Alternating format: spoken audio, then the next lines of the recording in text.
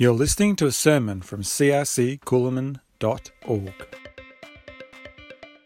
Yeah, look at that image. That is actually some AI-generated art. I've been having a little bit of a play. Lots of fun. So, yeah, the great intelligence out there on the internet made that one. At my instruction, I must say. Summer, we get lots of summer storms, don't we? I was chatting with someone the other night and they were telling me about their air conditioning in a house needing replacing because a storm had fried the air conditioning. So that meant that the insurance covered it, which is always a good thing, isn't it, when your insurance can cover things like that. Daily life can feel like a bit of a storm though. Is that just me? Or do other people, do you feel like sometimes you're just living in this metaphorical storm? Maybe for some of you it's just the occasional gentle storm that comes and goes, but possibly for some of us here today, it feels like you're living in the equivalent of a tropical cyclone most days. What was your storm this week? Maybe you had fine weather this week. But the thing with storms of life and storms generally is that they feel chaotic and they're noisy, aren't they? They're unpredictable, they're uncontrollable, and they just feel really, really dangerous and scary, don't they? If you were to write down everything that you do or are responsible for in a week, for many of us, it would be a very long list, wouldn't it? If you had to think about all of the unexpected challenges or difficulties that you've faced in the past year, have a think for a moment, your past year, the challenges, the difficulties, I suspect there would be many if you sat and thought about them.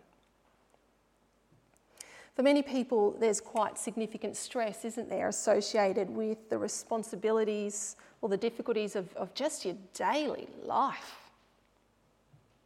A study by the Mental Health Foundation in Australia found that 63% of Australians reported experiencing moderate to high levels of stress in their daily lives. And so the chances are that more than half of us listening to this today are living each day with moderate to high levels of stress. And of course, if you've experienced stress, you know the impact it has on your physical body, doesn't it? It affects all parts of your body, your musculoskeletal system, your respiratory system, your cardiovascular system, your endocrine system, your gastrointestinal system, your nervous system, even your reproductive system can be affected. And I look at that little list and I reckon I could tick off almost all of those as being something that has affected me at various points in my life because of stress. So we all deal with this stuff, don't we? Of course, this in turn affects our relationships, our work, our enjoyment of God, doesn't it? Of course, we're called to be men and women created in the image of God, to rule and reign with our Creator, to flourish and live a joy-filled, abundant life that Jesus offers us. And we're called to show others what life in this kingdom looks like. Perhaps that feels unattainable to you.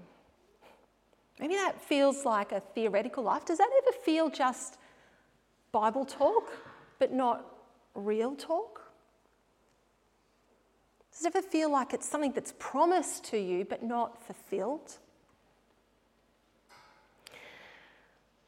I want to say this, life feels like a storm because the world and people in it are broken. And of course, our three circles there that we looked at. Life feels like a storm because we've got this tendency, haven't we, to rule our own lives and to leave God out of the picture. Or maybe we just sort of passively ignore him or forget about him. Maybe we're not trusting him. Maybe for some of us, we actually deliberately turn away and reject him in our lives. And of course, humanity tries to escape this brokenness, don't we? Careers, getting money, overachieving, drugs, alcohol, relationships, recreation, houses, holidays. But it's like that bungee cord. It just keeps snapping us back into brokenness, back into the storms of life. I think another image for that broken circle there that I think describes many people's lives in modern Western countries like Australia is that of a rat wheel. Those little wheels that rodents just jump on and run, around, and around, and around. And it doesn't matter how far you run, how fast you run, how slow you run. Maybe sometimes you're just kind of crawling on that rat wheel. But nothing seems to change sometimes. There doesn't seem to be that breakthrough that we're going after. I think, though, if you've been asking, how do I escape that rat wheel? How do I escape the storms of life? I want to say, I think that might actually be the wrong question to ask. I think a better question to ask, a more powerful question is, how might I live in God's presence? How might I actually live in that first circle with the love heart? That's a better question to ask.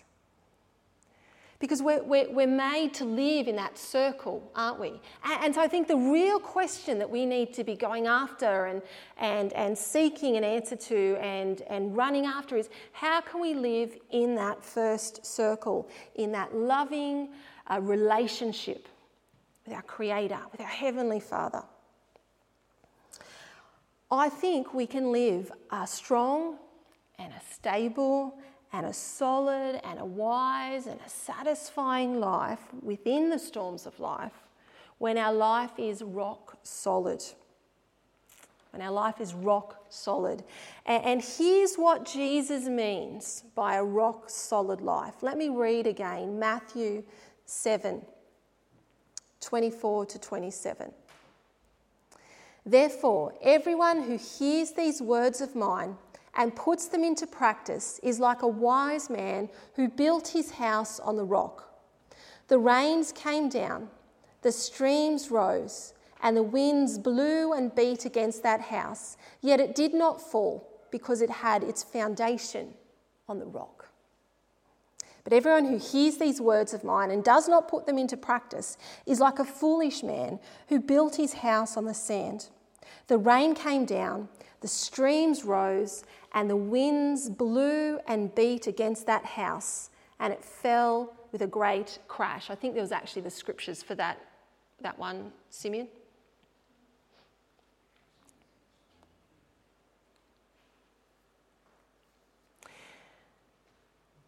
A rock-solid life begins with a cross, doesn't it? That circle down the bottom. A rock-solid life begins with a cross. I think we have that picture up again next, mate. Yep. A rock-solid life begins with the cross, that circle down the bottom there. And of course, the cross, the death and the resurrection of Jesus, that's what enables us or permits us to live in God's presence. So the cross means we can. But there's a process that must take place for us to reform those old automatic instincts we have to run away from the kingdom of God. It's kind of like we're hardwired to run away from God. The cross means that we can live in God's presence, but we've got all of this hard wiring, this formation that the world has formed in us that means we are, I guess our default is to run away from God.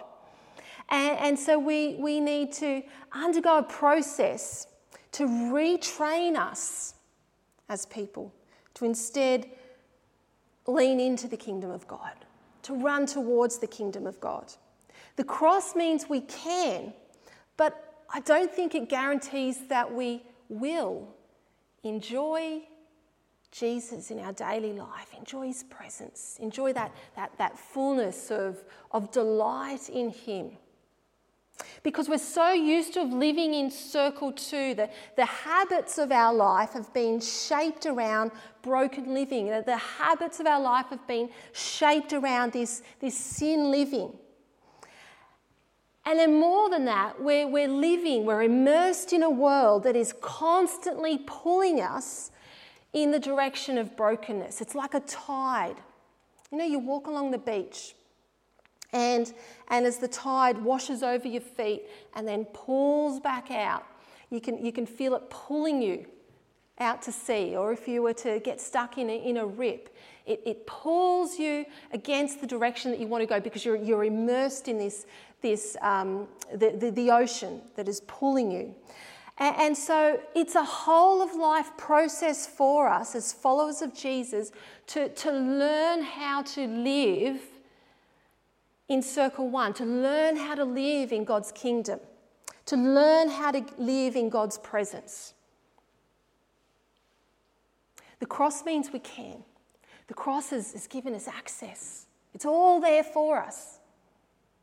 But we need to reform the habits of our heart, the habits of our mind. We need to transform them. We need to be transformed. I've been watching the remake of Anne of Green Gables on Netflix. It's called Anne with an E. And if you're familiar with the story, you'll know that Anne is an orphan. And she comes to live with this older couple. They're a brother and sister. But she's used to living in an orphanage. She's used to living as an orphan. And at various points in her life, she's lived in homes where she was basically a slave or a servant to some very dysfunctional families, dysfunctional and abusive families.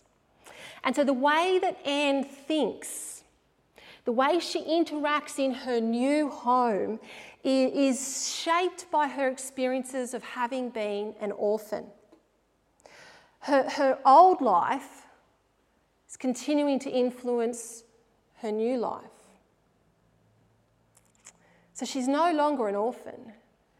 She's no longer living in an abusive, slave-like situation.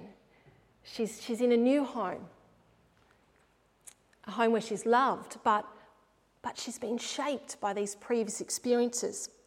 And so you see in the episodes Anne slowly learning how to live this new life where she's now a child with parents who love her and want good things for her life. And we're like that.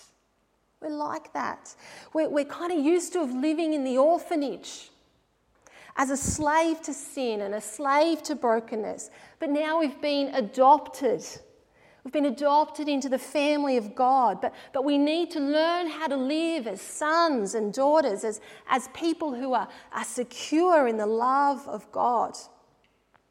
Dallas Willard, who's the spiritual formation kind of, big name, he says that spiritual formation is about preparing our souls to live in God's presence.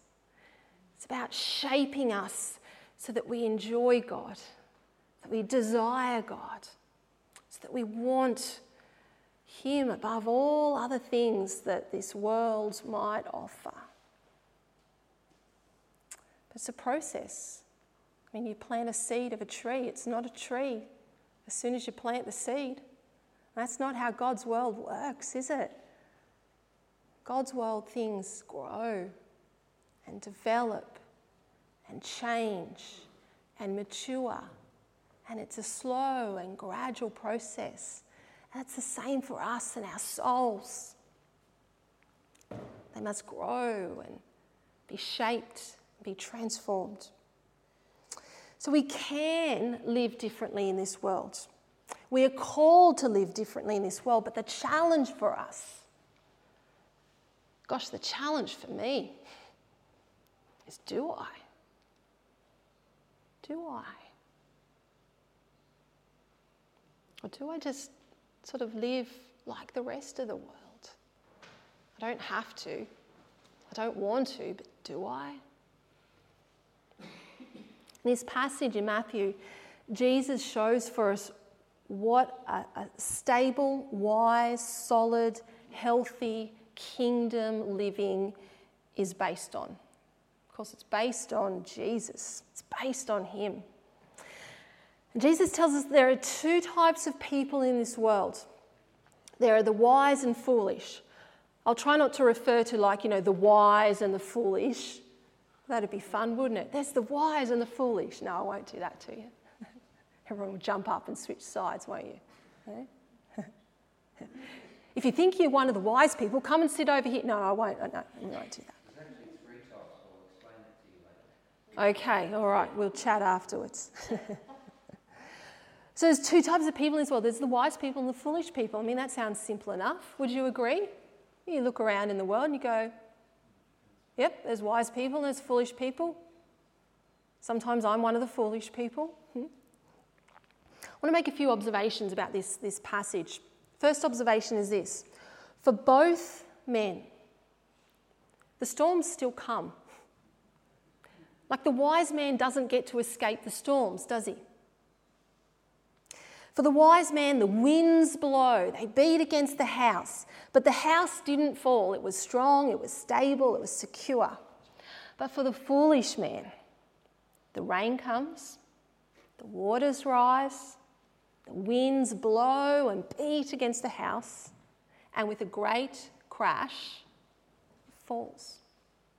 Same circumstances, different outcome. Have you noticed that in people's lives? Same circumstances, different outcome.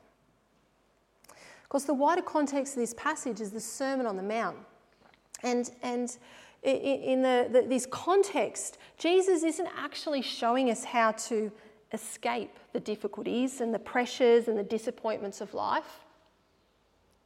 He's showing us how to live a good, wise, obedient life in spite of those difficulties. And so I think this should be our goal.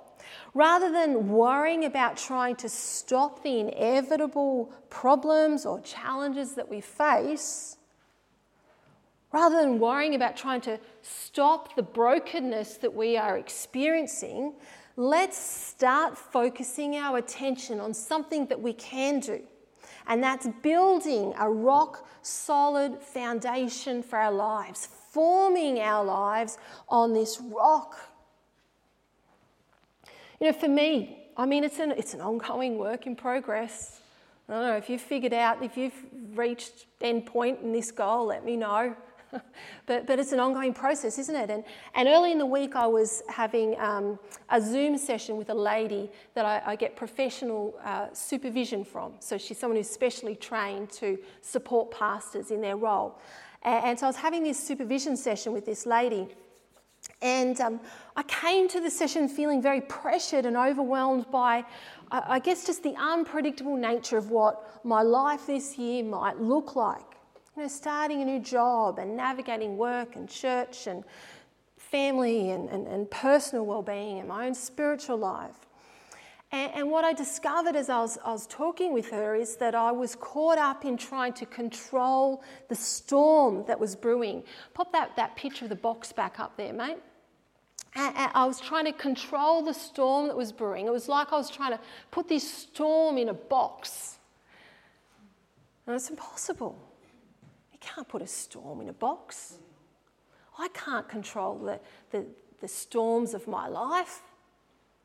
And so what I realised that I was actually more worried about the potential difficulties rather than any actual problem I was facing. And I was looking at the storms on the horizon rather than realising what was really true and significant. And that was that my house is built on the rock. And I'm going to be safe in that storm because I have a rock-solid foundation.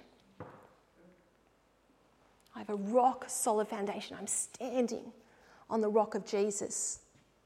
It's my relationship with Jesus that is my rock solid foundation. It's my faith in him. And investing in that faith foundation needs to be my focus. Reforming the way I think and feel and the things that I prioritise in my life, that needs to be my focus, not the storm on the horizon.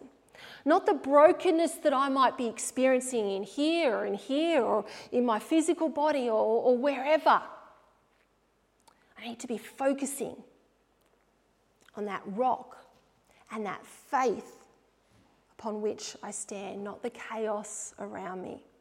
And so we, as believers, we need to build our life on the rock of Jesus. He is the foundation for a rock solid life. Any other foundation is not going to stand up when we're under pressure. We've been, as you would know, because I've been talking about it for a while, but we've been building a deck at our house. And if you recall our old deck, it was all wood and it was rotting, and people would walk on the deck and their feet would go through the deck. The wood would collapse under their weight. Now we've upgraded to EcoDeck. Never paint, sand or stain again. This stuff I think has something like a 50-year warranty. Is that right? 20? No, 50 sounds better. Let's say 50. Better last longer than 20 years. And it's expensive, that stuff. But anyway, so we've upgraded to this EcoDeck. I mean, it's beautiful and it's strong. But the real problem with the deck wasn't what was on top. The real problem with the deck was what was underneath. Okay, so the foundation of the deck was rotting. It had rotted. And so if we had just put our fancy-pantsy new eco-decking over the rotted joists and bearers, what's going to happen? We're still going to crash through, aren't we? Doesn't matter how nice that eco-decking is, if what's under it isn't strong and stable and secure, it's hopeless. And so we've upgraded our wooden joists and bearers with metal joists and bearers, and that baby's going nowhere, ever. So our lives are like that deck. It's not just going to work in the long run to put a few surface level self-care routines in place and think that somehow our life and our living is going to be transformed. It won't work just to say, well, I'm a Christian now. That's enough, end of story. I'm just going to keep living my life with the same rhythms and routines that I always have, with the same rhythms and routines that the rest of the world does, and that I'll be okay when the storms come. The foundation we're building must be on Jesus and his teaching and his ways. It's him that a wise builder will build their life upon. 1 Corinthians 3, 10 to 11. By the grace God has given me, I laid a foundation as a wise builder, and someone else is building on it. But each one should build with care, for no one can lay any foundation other than the one that is already laid, which is Christ Jesus. He's the equivalent of your metal decking. Build on that. Don't build on the old wooden stuff. You're going to collapse. And so the second observation I'd make about this passage then is that these two men, the wise and the foolish, okay, so they both experience storms, same circumstance, different outcomes because of what they've been building on. But these two men, the wise and foolish, they both hear the word of God. All right? They both know what Jesus says. But there's a key difference in what they do with that knowledge. A rock-solid life is not simply based on saying yes to Jesus, hearing the word of God. It's based on putting what he says into practice. know what Jesus says, do what Jesus says. It's that simple. Know it, do it. James 1, 22-25 says, "Do not merely listen to the word and so deceive yourselves. Do what it says. Anyone who listens to the word but does not do what it says is like someone who looks at his face in a mirror and after looking at himself goes away and immediately forgets what he looks like. But whoever looks intently into the perfect law that gives freedom and continues in it, not forgetting what they have heard, but doing it, they will be blessed in whatever they do."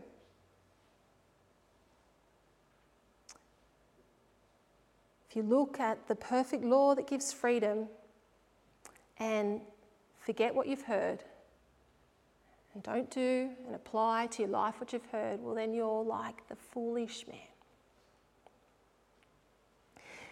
If you have a look at this passage in the wider context of Matthew chapter 7, and I'd encourage you, go home and have a read of this whole chapter. I don't have time to spell it all out, but just quickly, you'll see that in coming before this passage, you'll see that there's some things about true versus false disciples. So those people that look like they're his followers because they've got the outward appearance of being so, but they're not. Their house looks right. Their house looks like the other people's houses, but it's not built on the same foundation. You'll see that Jesus is talking about some people who seem to be part of God's kingdom, but inwardly they're like ferocious wolves.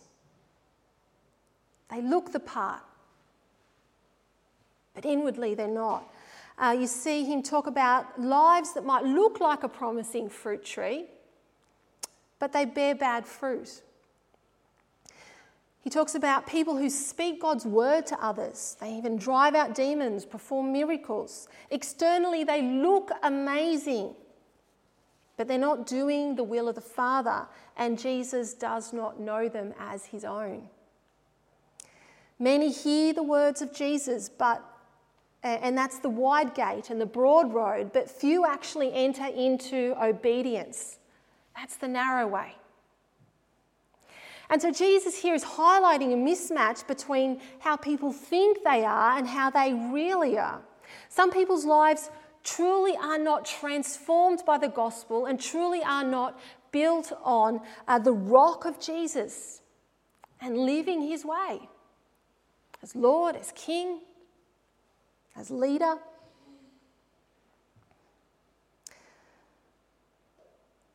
People who think that they are his disciples, they know his word, they say they are his disciples, they appear to be his disciples. On the surface their house looks great, but it's built on the sand and it has no foundation because they're not changed by the word. Another way of saying this is what Robin referred to last week. There's a difference between belief and trust. Belief is knowing what God teaches. It's understanding. It's having this cognitive framework for what God says in our brains. And we believe in what he says in the sense of giving some sort of mental agreement with it. All right? Tick, that's true, we think. It's right, we think. And so we believe the words or teaching of Jesus. But trust goes further. If you don't believe, you're certainly never going to trust, are you? So you do have to believe. But trust goes further. Trust is more than belief. Trust is putting these words into practice. It's relying on them. It's shaping our lives on them. It's knowing that they are good and intentionally putting them into action and integrating them into the whole of our daily living. Not just the superficial parts of our life or the Sunday parts of our lives. And so the teaching and the ways of Jesus needs to be obeyed for us to have a life that is rock solid.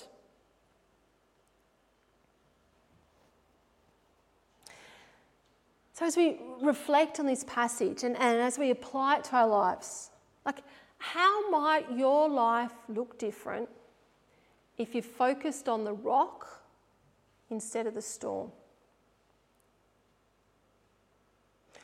What would it look like in your life to take the words and the ways of Jesus and to consistently, intentionally, deliberately shape your daily living with Him at the centre? What would that look like? Now, some of us are already very intentional about not just hearing the word of God, but doing it as well. And for some of us, it is already part of your daily rhythms and routines in your life.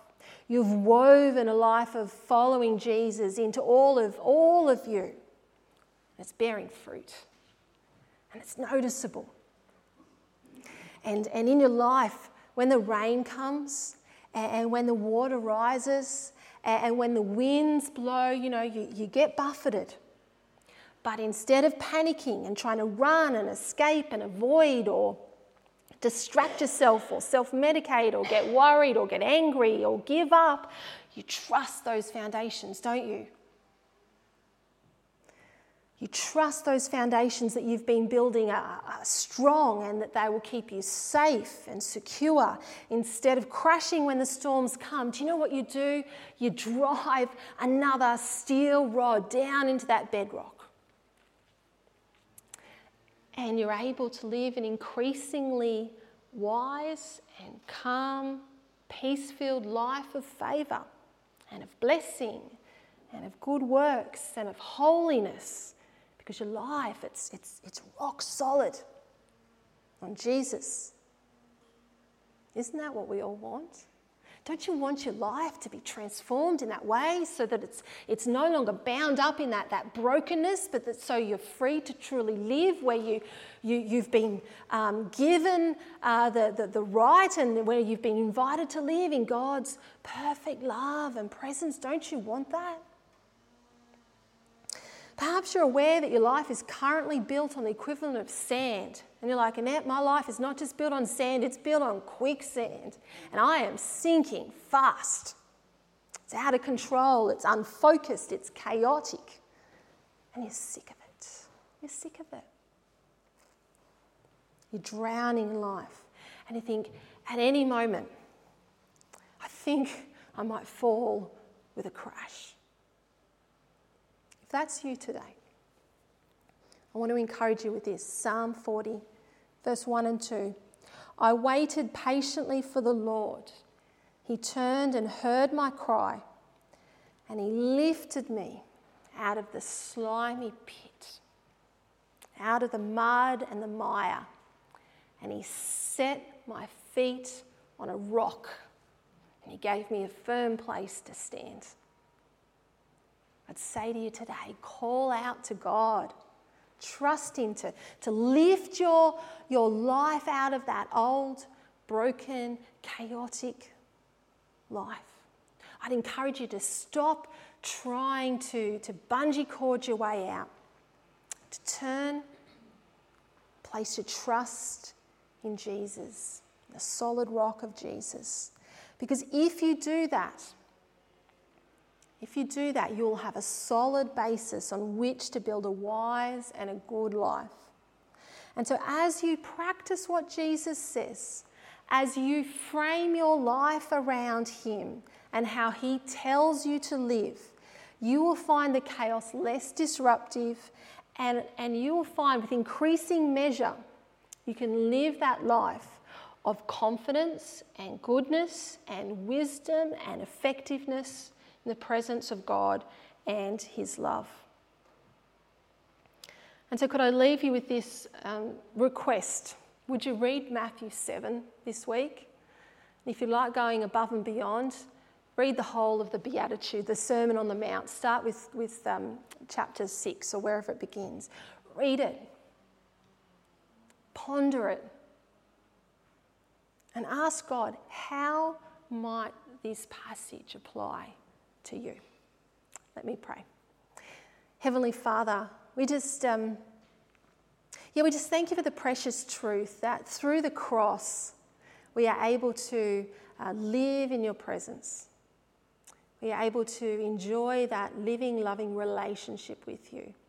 But Lord, we confess that often we turn away from what you offer and what you freely give us, and we turn away and we get caught up in the chaos of life in our society. We get caught up in our old ways, in our old thinking, in our old ways of doing things, Lord. We get busy, we get distracted.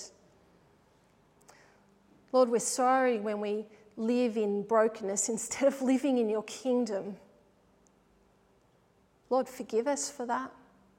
Forgive us for our lack of faith at times in knowing that Christ is the solid rock upon which we stand.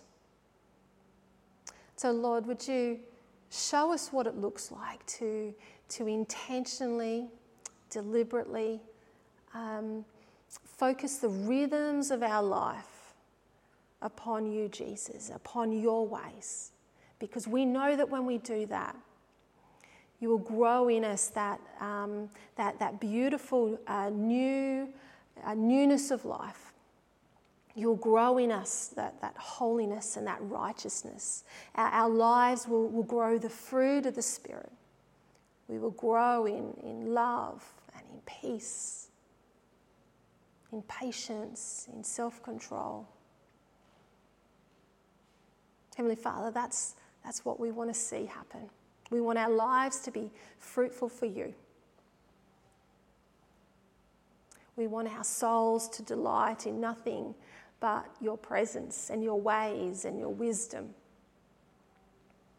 So Heavenly Father, I just pray that as a church we would grow in you, that solid rock of Jesus would truly be the foundation of our life. We pray this in your Son's name. Amen.